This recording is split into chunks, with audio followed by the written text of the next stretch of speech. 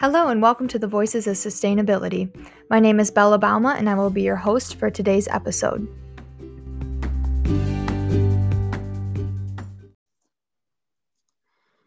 Hello today. My name is Eric Schumann and I am the conservation intern for the Hope Advocates for Sustainability. And I'm also a sales research intern for Foresight Management based out of Grand Rapids. And that leads us to introducing our guest today, Brian Pageau, who is the president of Foresight and also an alum at Hope College. So nice to not meet with you, but talk to you, Brian, and get you on one of our podcasts. Yeah, thanks for having me, Eric. Mm-hmm. So first, on behalf of myself and the other Hope affiliates listening to this podcast, we'd love to hear about your experience at Hope, such as what you studied, what you were involved in campus, when you were a student, what you were kind of looking to do after college, but then also love to hear about how you went from being a student at Hope to being the president at Foresight in GR. So if you want to take us through that a little bit, it'd be super cool. Sure. Yeah. Well, there's a long version of this story that I don't think your listeners are all that interested in. So I'll try and keep to the short version, but I went to Hope from 2000 to 2003, graduated in 2003. And I was a history major, English minor, and I went through the ed department. So I actually have my degree in secondary ed. So I thought that I was going to be a history and English teacher in high school. And I loved sports and especially basketball. And I wanted to be a basketball coach. And so that was my dream going into Hope College. And yeah, Hope was an awesome place for me. I'm from outside of Chicago. So coming to Hope, I didn't know a ton of people and knew a few people. Yeah, loved it. Things I was involved in, I never actually tried out for basketball, but would have probably gotten cut as a sophomore or junior, but had a lot of friends on the basketball team and ended up deciding to play on the Ultimate Frisbee Club team. So I played Ultimate, which I think that's still going. I'm not sure, but yeah, that was a lot of fun. And for a hot minute, I thought I wanted to be a youth pastor. So I was also a volunteer young life leader. So that kept me busy. I played a ton of intramurals. I'm trying to think what else I was involved in. That was pretty much it. School, Ultimate, young life leader. Yeah, friends, hanging out, finding a little bit of trouble, but not too much trouble, stuff like that. So yeah, so I graduated in 2003 and wanted to be a teacher and wanted to coach. And I was one of those people that met a girl at Hope and we got married in 2003 in the summer. So graduated in May, got married in July. We are one of those people. That was not at all our goal. Either one of us actually didn't think either one of us would get married until we were 30. And then we met each other and one thing led to the other. And it seemed like it made the most sense to get married when we were 21 and had no jobs. My wife actually, although we met at Hope, she ended up transferring to Grand Valley for their graphic design program. And so she actually had a 5th year of school. Oh, wow. So, so we were just, young and dumb. Ring by spring, like they say. Yep. Yeah. So anyway, so we got married, and because she had a 5th year at Grand Valley, we lived in Holland, and she commuted, and I, because we thought we wanted to move away from Holland after she was graduated, I actually got a bunch of substitute teaching jobs because I didn't really want to get a full-time job if I was going to leave after a year. And then through my Young Life volunteering, I was a Young Life leader at Holland Christian High School. They place you at the different high schools as leaders, and so that's where they placed me. And the way that I met high school kids was I went to open gyms and played basketball, and that's how I met a lot of the kids. And so by way of that, I got to know a lot of the coaching staff at Holland Christian. And so while I was substitute teaching that first year, I got asked to be the assistant varsity basketball coach at Holland Christian. And so that was our first year out of school. My wife was in school, and I was, making $7.75 an hour substitute teaching, and was a volunteer high school basketball coach. That was a cool position, but it was the pay was zero. It was all volunteer. So yeah, we were young and dumb and poor, and it was tons of fun. I wouldn't trade it for anything. So interestingly, how life works and how connections happen. So one of the players on the basketball team, his dad was the head golf pro at Waskawan, which is a private golf course on the north side of Holland. And I had grown up in Chicago working at a golf course. And so I got to know him, and I was looking for a summer job because you can't teach in the summer. And he offered me a job at the country club, just helping out. And at the country club, I was doing a bunch of stuff, caddying and picking the range and working the golf, the clubhouse, and all kinds of odds and ends. And anyways, I met a bunch of people there that summer. And one of the people I met literally came up to me out of the blue and said, "Hey, I'm starting a business. Would you like to be my first employee and start the business with me?" And I said to him, "Well, I've never taken a business class, and I'm trying to find a teaching job, and my wife and I are actually looking at moving out of town. And so I don't know that I'm your guy, and but I appreciate the thought." And he was like, "Hey," he goes, "you'll be fine." He goes, "You're good with people, and 90% of business is dealing with people." He goes, I'd really love for you to consider it." And so I thought, hey, that probably doesn't happen every day, where someone just out of the blue comes to you and asks you to start a business. So maybe I should pay attention to that. And so my wife and I sort of changed course, and we decided to stay in Holland. And I took this job. And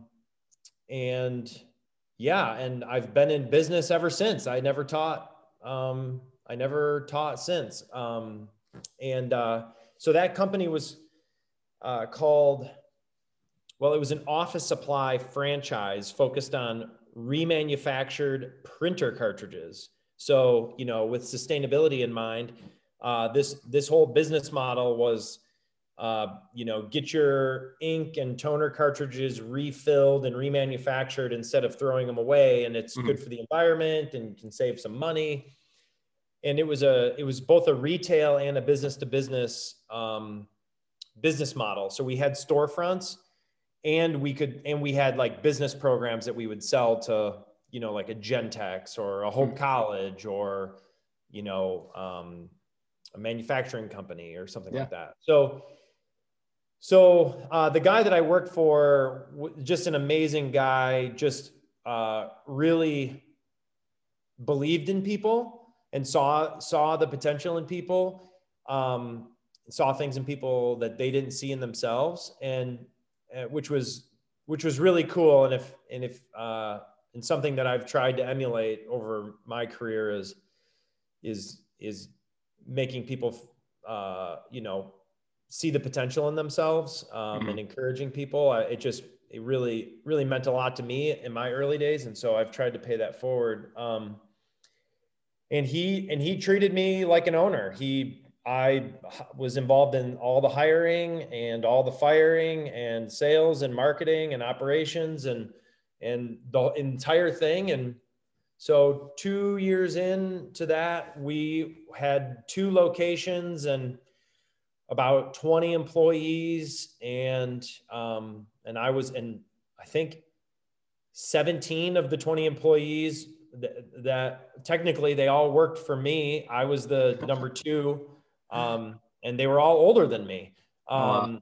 which was an interesting dynamic and, but positive. And, yeah, just learned a ton. And we were growing, but we weren't really making money. So one business lesson that I learned on the fly in the real world is the difference between revenue and profit. So sales are not the same thing as profit. And if you didn't know that at home, that's something you'll want to take away if you decide to get into business. So we were growing, but we weren't making money. And then the economy took it was the big market crash in 08, 09. And basically the gentleman that had hired me and started the business, he was in his mid 40s and had been very successful in corporate America his whole career and had quit all of that to start this thing. And the financial crisis was so bad and we weren't really making money, even though we were growing.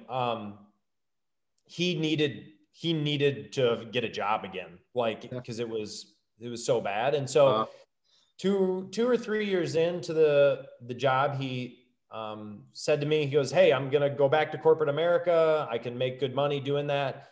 And I want you to run the business completely. We'll meet once a month to go over financials, but your job now is not to grow it, but to make it profitable." Jeez. And so we were, like I said, 2 locations, 20 employees, and losing a couple $100,000 a year. And 2 years later, after he said this to me, we were 7 employees, 2 locations still, 7 employees, and we were making a couple $100,000 a year. So going through that experience of growing something for growth's sake, and then figuring out a way to build systems and get efficient and become profitable, and going through the experience of firing people and letting people go and having tough conversations was all super awesome. And it wasn't fun, but it was really invaluable. Mm-hmm. Anyways, so we got to the other side of that. I'm 28 or 29 at the time. And we had a good little profitable business, and I wanted to start growing it again. And the owner was just like, "Hey, I don't want to invest any more money into it. I'm glad that it's profitable now, but I'm sort of done investing into it." And so, and that was cool. I wasn't going to hold that against him. So anyways, so I'm 28 or 29. And one of the things that I learned about myself is I love to grow things. I'm not really, stagnation is a 4-letter word to me. I really, really, really like to grow things. And so it doesn't matter if they're big things, taking something from 0 to 1 is very fun and interesting to me. Yeah. Having something at 100 and keeping it at 100 is not mentally stimulating for me. So it doesn't matter how big or small something is. I just like to try and grow stuff. And so for me, with him not wanting to invest anymore, it was sort of the end of the growth period as it relates to that business and my experience with it. And so I had a good network at the time, and a buddy of mine was doing, energy efficiency projects at a company called Midwest Energy Group. Mm-hmm. And he and I were grabbing lunch, and technically at the time I wasn't actually looking for a job. He and I were having lunch, and he was like, "Hey, I'm doing this energy efficiency thing." He was like, "I'm looking for somebody that can help me with sales and marketing. I'm not posting anything, but if you were interested, I would hire you." And so that's how I ended up at Midwest Energy Group, which was yeah. And so I didn't know anything about energy or electricity or natural gas or anything. Had quite a bit of experience in sales and marketing and leadership. And anyway, so yeah, I made that leap when I was 29 or 30, somewhere in there. And yeah, did sales and marketing for a few years. There's a small company. There were 4 of us at the time. And we were doing lighting retrofit. So we were switching out old metal halide lighting to fluorescent lighting. Right. LED lighting wasn't even, the technology was so expensive. It wasn't really a viable business case at the time. So did that for a few years. And then my buddy who was in charge of that business got moved up into we had a parent company, and he moved us up into the parent company, or he got moved up into the parent company. And the owners of the parent company asked me to be the general manager. I had some leadership experience, having had, managed people in the past. And so I said yes to that. And around that time, we were developing a new service at that company that we were really excited about. We call the name of that service, we had named it Foresight. And the service it was an energy management service. And the basic idea was companies cared about energy, but they didn't either have the expertise or the time to really have a proactive plan around doing anything with it. And so we developed a service that would fill the gap between their desire to do something and doing something. Right. And so that service, we built some software, it had some utility bill consulting and analysis built into it. It had some facility engineering built into it. And we were super excited about the service. We had just piloted it with about 15 companies at the time. And it was a really well-received pilot. And that's at the time that I was being asked to be the general manager. And so, I had direct access to the owners now, and I built a business plan to invest in this service and software because it was going to be a real growth. It was going to be a real growth opportunity, we thought. Totally. Yeah. And anyways, and the owners, again, no judgment, no criticism, but their whole parent company, family of businesses, was like $50 million a year. And they were in their 60s and nearing retirement. And Midwest Energy Group at the time, we were like $1 million a year. So we were like small. There was like 5 of us, and we were a small part of their whole business. And anyways, they were like, "Hey, Brian, we like you, and this plan is interesting, but we don't want to invest in your plan." Yeah. And so I was like, "Oh, that's a bummer." And I'm not going to sit around here and like know that we had all this opportunity and be okay with not doing anything about it. So in my head, I was like, I'll just get a different job. That's fine. No big deal. And sort of as a last ditch effort, I went to the owners, and I said, "Hey, what if I brought in some outside investors and we bought the business from you?" And they were open to it, which was surprising to me. And to be honest, I would not have even thought of that as a concept, except that one of my mentors had been walking with me through this journey of the new service and the pilot and getting rejected by the owners in terms of them backing our plan. This mentor of mine, he was like, "I think you might have a chance of buying the business from them." And I was like, "Really?" I did not know like how any of that stuff worked at all. I didn't know about mergers and acquisitions and ownership and all that. I didn't know anything about it. And so I was like, "Well, I trust you, so you're going to have to walk me like a kindergartner through this process, if you'd be willing." And he was, and he was right. And yeah, 9 months after that first conversation, I had an investor group and put together, and we bought Midwest Energy Group from that other company. Yeah. And so then that has ended up how I ended up being the president of now Foresight. At the time, Midwest Energy Group. We changed the name in 2017 to Foresight Management. The service became so popular that it became more synonymous with who we were than the company name. So yeah, so that's the short version, Eric, is I'm a history major. I've never gotten a job that I applied for. Yep.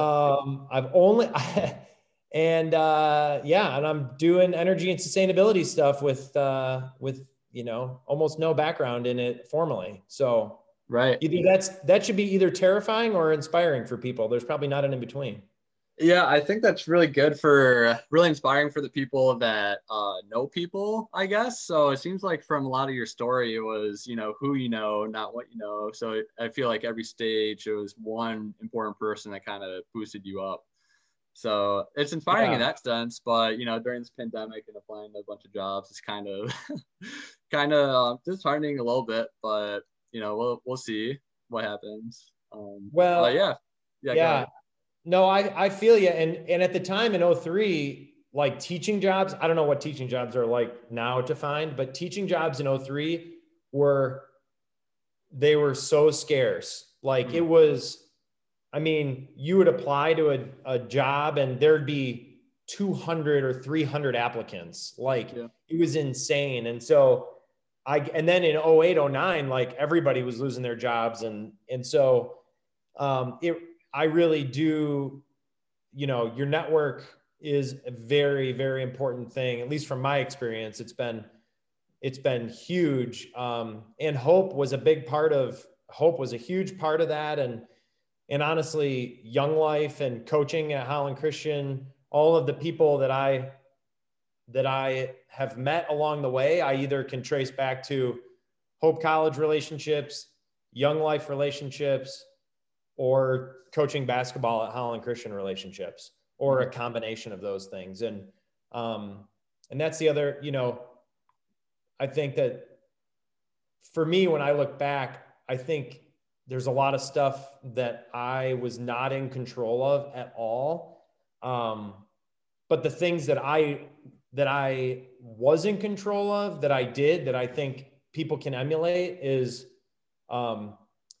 I had an interest in giving back. So like volunteer Young Life leader, volunteer basketball coach, like me showing up and investing my time into other people.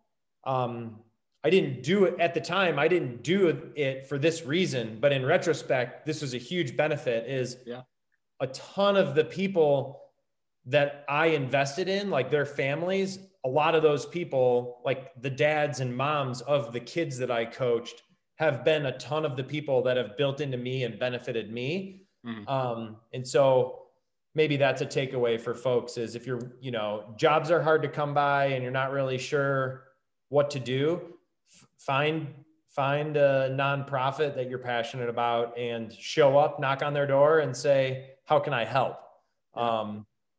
Because probably that nonprofit is going to be very appreciative of your help.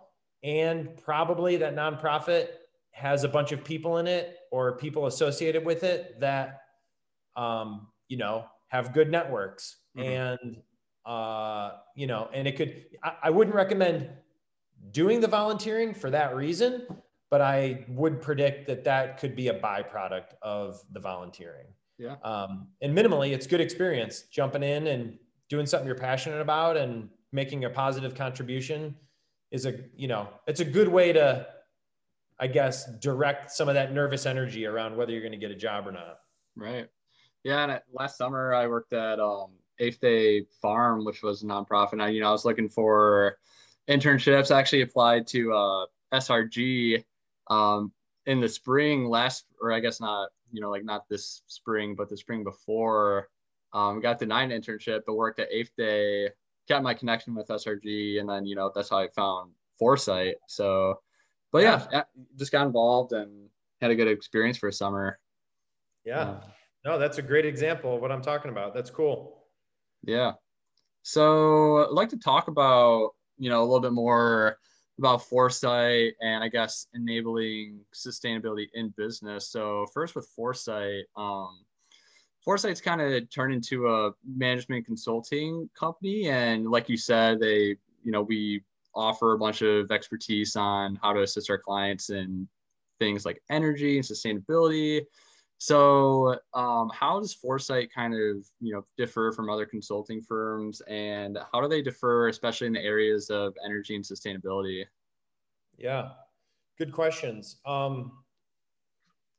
So I think that fundamentally, one of the ways that we're different than most consulting firms that I'm aware of is we've built most of our service offerings around the idea of they're not transactional, they're relational in nature. And what I mean by that is a lot of consulting firms, they meet a prospective client, they address a need, they develop a scope of work, they write a proposal, they get told yes, and then they do the scope of work, and there's a start and there's a stop, and then it's over.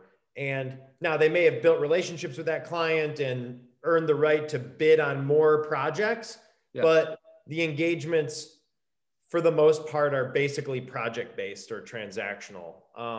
And what we do as much as we can, and it's a big part of our business, is we take energy management and sustainability disciplines and we bundle them into an annual managed service relationship and contract. So it's not really like, do this thing, start on this day, give me the report by 2 months later. It's more of like, hey, what are your goals and needs as it relates to sustainability and energy? And where are you having issues achieving those goals and meeting those needs? And we will wrap up our services into like an annual or multi-year sort of engagement to help people really partner with people on their journey versus like jump in, do something, jump out, and then hope they remember us. Yeah. So again, I don't know what every other management consulting and environmental consulting firm does, but my perception is that's a pretty big difference. And so one of the ways that shows up in the real world is we have a software that collects utility bills from all over the globe. So a lot of our clients are multi-billion-dollar organizations that have 30, 50, 70, 100 locations all over the globe. And each of those buildings has utility bills flowing into them. And our software can collect and aggregate all of that data into one place. And we do that for people on an annual basis. We report monthly on a lot of the data, and people sign up for annual contracts. And then because we have that data, we can then help people do a lot of different stuff with the data. So we can help people try and save money. We can help people buy RECs. We can help people buy carbon offsets. We can help people write a sustainability report. Because we've got an ongoing relationship with our clients as it relates to data, that really provides a foundation for us to do a lot of the other project-based stuff over the top. So those would probably be the two of the big distinguishments is, the sort of bent towards ongoing relationships and the heavy emphasis on data and the software. And then the third, I would say, is there's not a lot of, again, to my knowledge, there's not a lot of sustainability consulting firms or environmental consulting firms that have deep energy expertise. I think that they're mostly doing like air permitting and compliance and, chemical and water. They're doing, that's all really good stuff. It's all, you know, I'll call more environmental sustainability stuff. And they maybe touch on energy a little bit. But our history is in energy efficiency, buying energy, and tracking energy and saving money on utility bills. And that deep energy expertise means that we bring a lot of financial return on investment benefits to our contracts.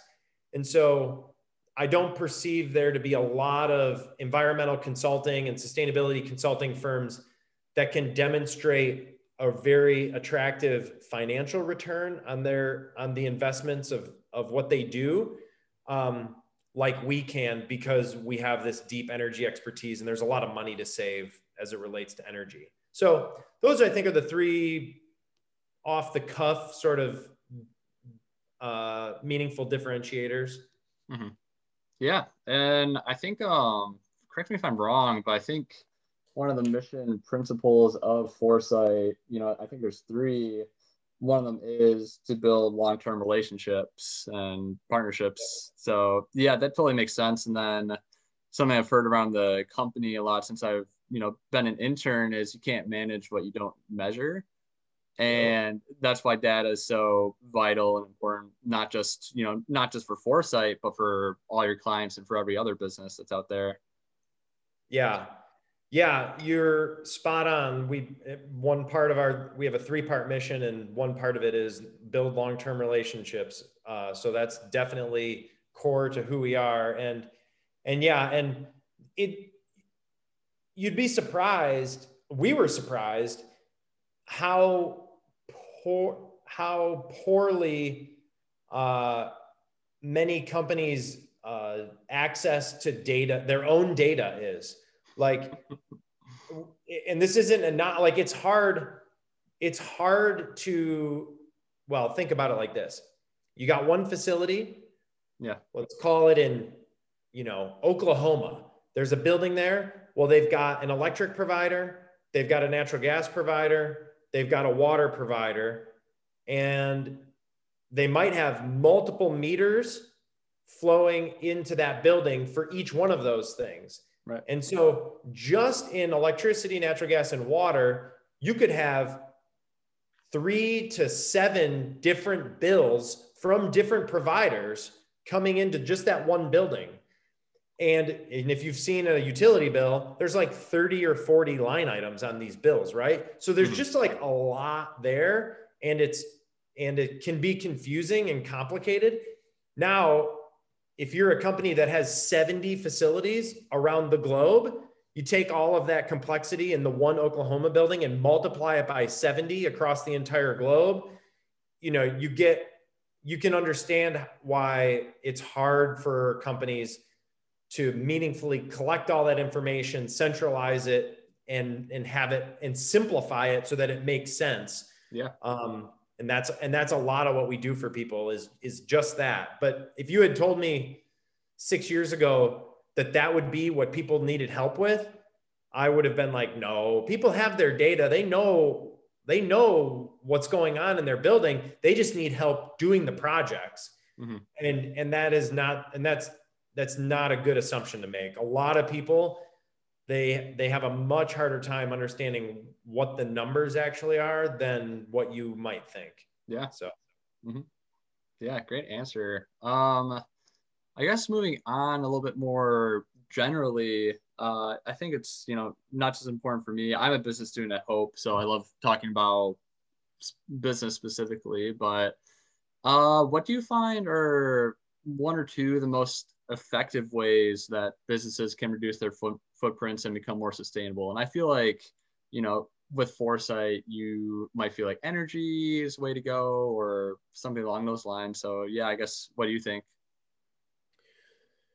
Yeah, I mean, as it relates to reducing carbon footprint, I think that the low-hanging fruit for most organizations is starting with energy efficiency. So energy efficiency is the cheapest and most impactful way to reduce your carbon footprint. I guess it depends on the organization, but for most organizations. So investing in energy efficient lighting and compressed air systems and motors and pumps and HVAC equipment, like getting all of the technology in your facility operating as efficiently as possible is a great first step. Then after being as efficient as possible, then it makes more sense to, let's say, put solar panels on your building. Yeah. Because, you know, if you're creating green energy by putting solar panels on your building, but you're not using it efficiently and like half of it's getting wasted because you have bad seals on your windows or whatever, that seems a little silly, right? So you want to get a tight building envelope first and then use the green energy because you're not wasting it. So those are two good places to start. Obviously, organizations like getting smart about how they travel. You know, fuels is a big carbon footprint contributor and transportation.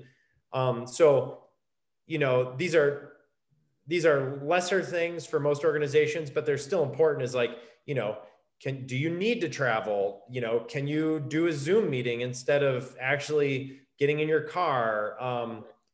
You know, can you carpool if you do need to get in your car? Those are ways I think that also reduce carbon footprint, but people's processes and their facilities are, you know, the predominant drivers. And so coming up with ways to be more efficient is usually the first and best thing to do.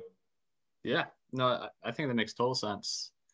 And then I think a good second part to this question is that's sort of the what with sustainability in businesses. So from an economic and environmental perspective, why is it important that businesses become more sustainable? Oh man, there's a lot here. There's so many ways to answer this question. But, yeah. So I personally am pretty inspired by, if you haven't read the book Conscious Capitalism, I would highly recommend that book. But the conscious capitalism is, it's a moniker, it's a unofficial name, but that I think is really talking about the shift from the shareholder economy to the stakeholder economy. And so, and not to get into like economic theory too much here, but basically for the last 50 plus years, most American businesses have been operating with the primary emphasis being on finding a way to create value for shareholders, which is the owners of the business. And so the way that this like shows up in corporate America is like profit, like quarterly profits. Like, can we demonstrate and show a quarterly profit? If we can do that, then our stock price remains high and our investors are taken care of and we're good to go.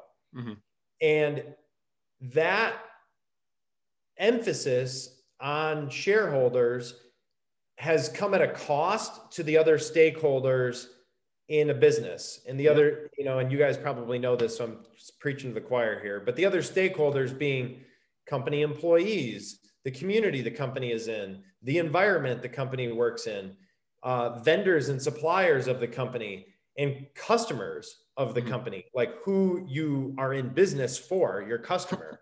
So if you think about all these things as different stakeholders and shareholders being one of the stakeholders and not the only, you really start to make different decisions about how you run the business if you're trying to make decisions that benefit all the stakeholders as equally as possible versus overemphasizing one stakeholder group being the shareholders. So that shift is a big paradigm shift that lots of companies are undergoing right now. And I think is fundamentally inspiring. Like, I mean, it's really like, it can get wrapped up in a bunch of like frothy businessy language and whatnot. But just boiling it all down, sustainability is about human flourishing. It's about how do we create value for other humans and not hurt other humans along the way. Right? It's like, that's, I mean, you know, and sometimes we can hurt other humans by hurting the environment. You know, and that's a part of it, but really it's like, how do we deliver value and make the world a better place by improving these humans that we're doing business with, and along the way, not hurt anybody else. And like, it seems like sort of simplistic and obvious. But for 50 years, this is not how businesses have been operating. They've been operating with, yeah, I've got my customer and I've got my employees and the environment is there. And yeah, there's all these things, but really, like, I need to drive returns for my investors. That's what's most important. And when you get an outsized overemphasis of one group, you diminish other groups. And what that creates is short-term thinking, a lack of innovation, and ultimately not a lack of human flourishing. You end up hurting people along the way. So anyways, that, I don't know if I'm answering your question exactly, but that's what I think of. And that's what's inspiring to me, is like we help our clients participate in that big movement, that big shift from the shareholder economy to the stakeholder economy, or as I like to think about it, as conscious capitalism. I think capitalism is an amazing force for good, but not the version of it that we've been experiencing in general. I think capitalism, when you are doing it to create human flourishing and you're not oppressing or suppressing or holding down any other people, is amazing. Like, it's amazing if you can just make a positive impact. And so being able to have our company help other companies figure that out and take steps is pretty fun. Yeah, no, I think that's an incredible answer. And that made me think, last semester I took, finance course, I hope. Basically, the goal of finance that was communicated was maximize the value for shareholders within a business. And you just learn all these investment techniques and stuff about stocks and bonds and all the above. So yeah, no, I totally agree with that. And I think definitely makes sense to kind of shift from a huge focus on the shareholders, which is still super important, but it has to be a balance, I guess. Yeah. With the stakeholders. That's exactly right. The thread, and it won't all be perfectly equal all the time, but I think the productive way to think about it is like really thinking about like, what are the second and third order effects of the decision that I'm making? Like, if I need to drive as much profit out of this business as possible in the short term, what else am I doing when I'm making that decision? Oh, I might not be paying people a living wage, right? Like, you know what? Paying our frontline workers $10 an hour is better for my shareholders than paying them $14 or $15 an hour. Yeah. And so in the short term, it doesn't really feel like that big of a deal, but you play it out long enough and it's like, oh, like, people can't find jobs that pay enough for them to buy a home, that allow them to like have a family, that allow them to create wealth for their family, because we've got a mixed up view of how much profit we need to drive, and that's just one example. You could go up and down, the list on the environment or communities or vendors, you can go up and down the list. And so it's not to say profit is bad. It's just, you just need to be cognizant of, okay, like, this decision it doesn't live in a silo. It has impact on other people. And can we make this decision such that it doesn't negatively affect other people? Maybe it doesn't overly positively affect one group of people, but we certainly don't want to make a decision that will negatively affect anyone else. Yeah, no, I completely agree on all that. So we've been in this talk for a while. So I think I'd like to spend maybe 5 or 10 more minutes talking and ask one more pretty good question that, not just applies to me, but may apply to other students or other people listening to this podcast is, and I guess there's a couple parts and you kind of answer it how you want. So I know you didn't study business at Hope, but why should business students go into sustainability, and what kind of job opportunities are there for business students that go into, have an environmental passion or sustainability passion? And then what, last piece of advice do you also have for any of the listeners today? Yeah, so if you'd asked me that question 3 or 4 years ago, I would have said something like, I think sustainability is like going to be a big deal someday. Like, I think it's not going to be just like passionate, like idealists, like sort of like in a corner, like being, enthusiastic. Yeah.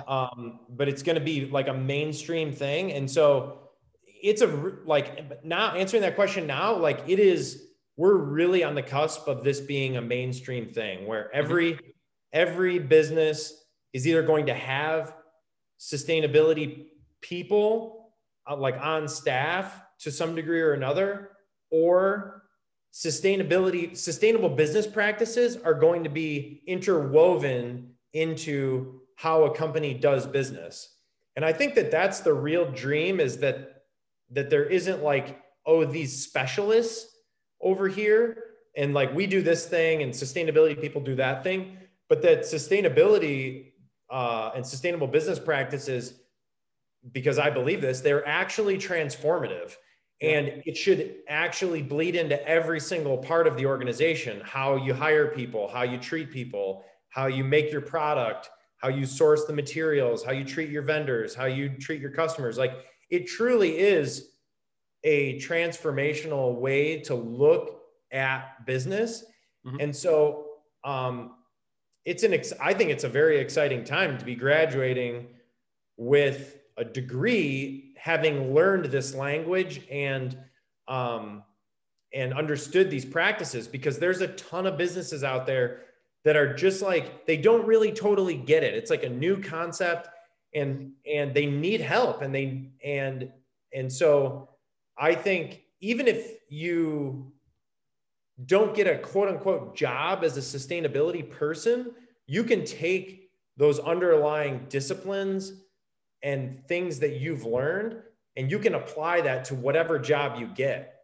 And I think that that's some of the magic of a place like Hope College and a liberal arts education.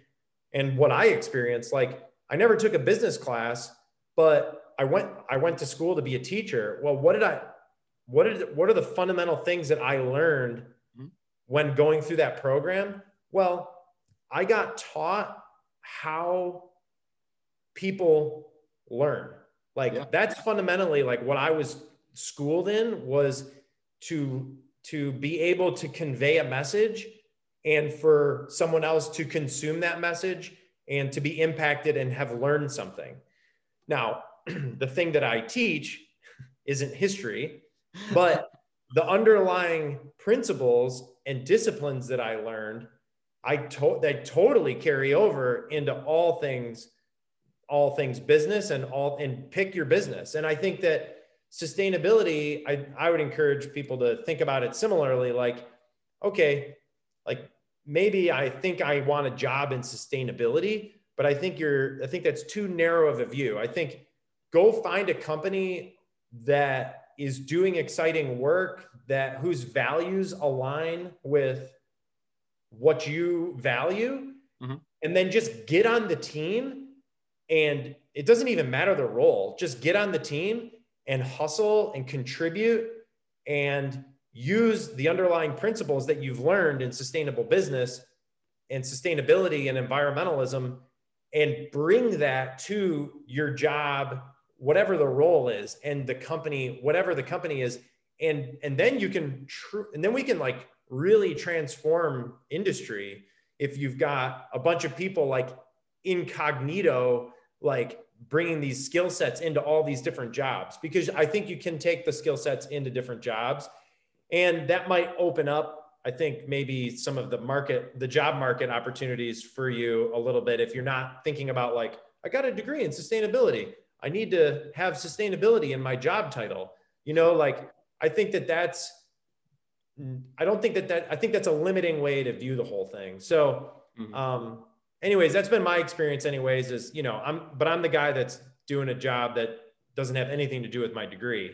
Other people might want to see a more direct line from their degree to their job, but I would argue sustainability is pretty transformative regardless of what you're doing. Yeah, I totally agree with that. I feel like I'm one of those students that, halfway through college just felt like, man, this huge sustainability movement, I kind of want to, hop on that. I think there's a lot of good opportunities. And I've been seeking a lot of the sustainability positions and, like the conservation internship I have now, which has been incredible and has taught me a lot. But, there's also, I have all these strengths and skills from my business degree that I can apply anywhere in, the business realm that can apply to sustainability in some way.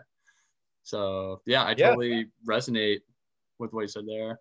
Yeah. Seth Godin, if you're not familiar with Seth Godin, listeners, you should Google him and then consume everything that he produces, in my opinion. He's got a podcast and many books and a newsletter and all kinds of stuff. But he talks about passion. And I think that and we all fall prey to this, where we like have this vision of like, I want to do something I'm passionate about. I want to like find something that I'm passionate about.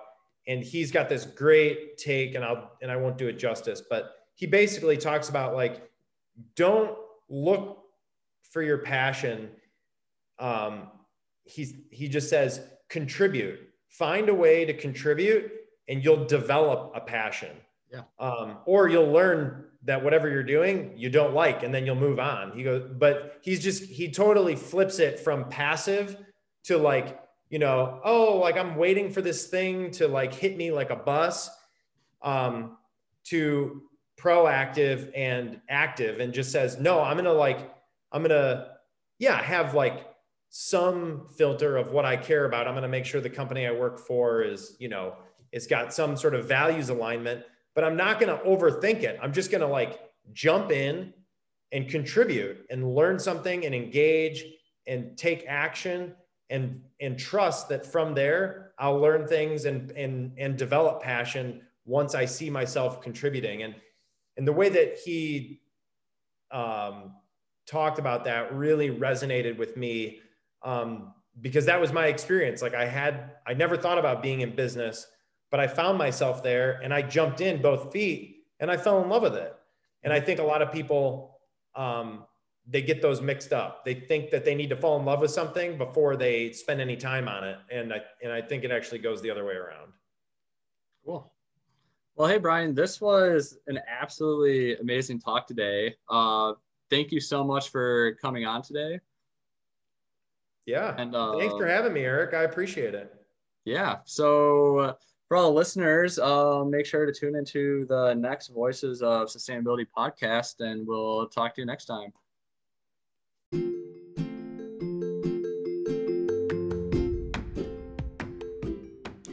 Thank you guys so much for listening. Make sure to follow us on our Instagram at @Haas_Hope College and stay tuned for the next episode.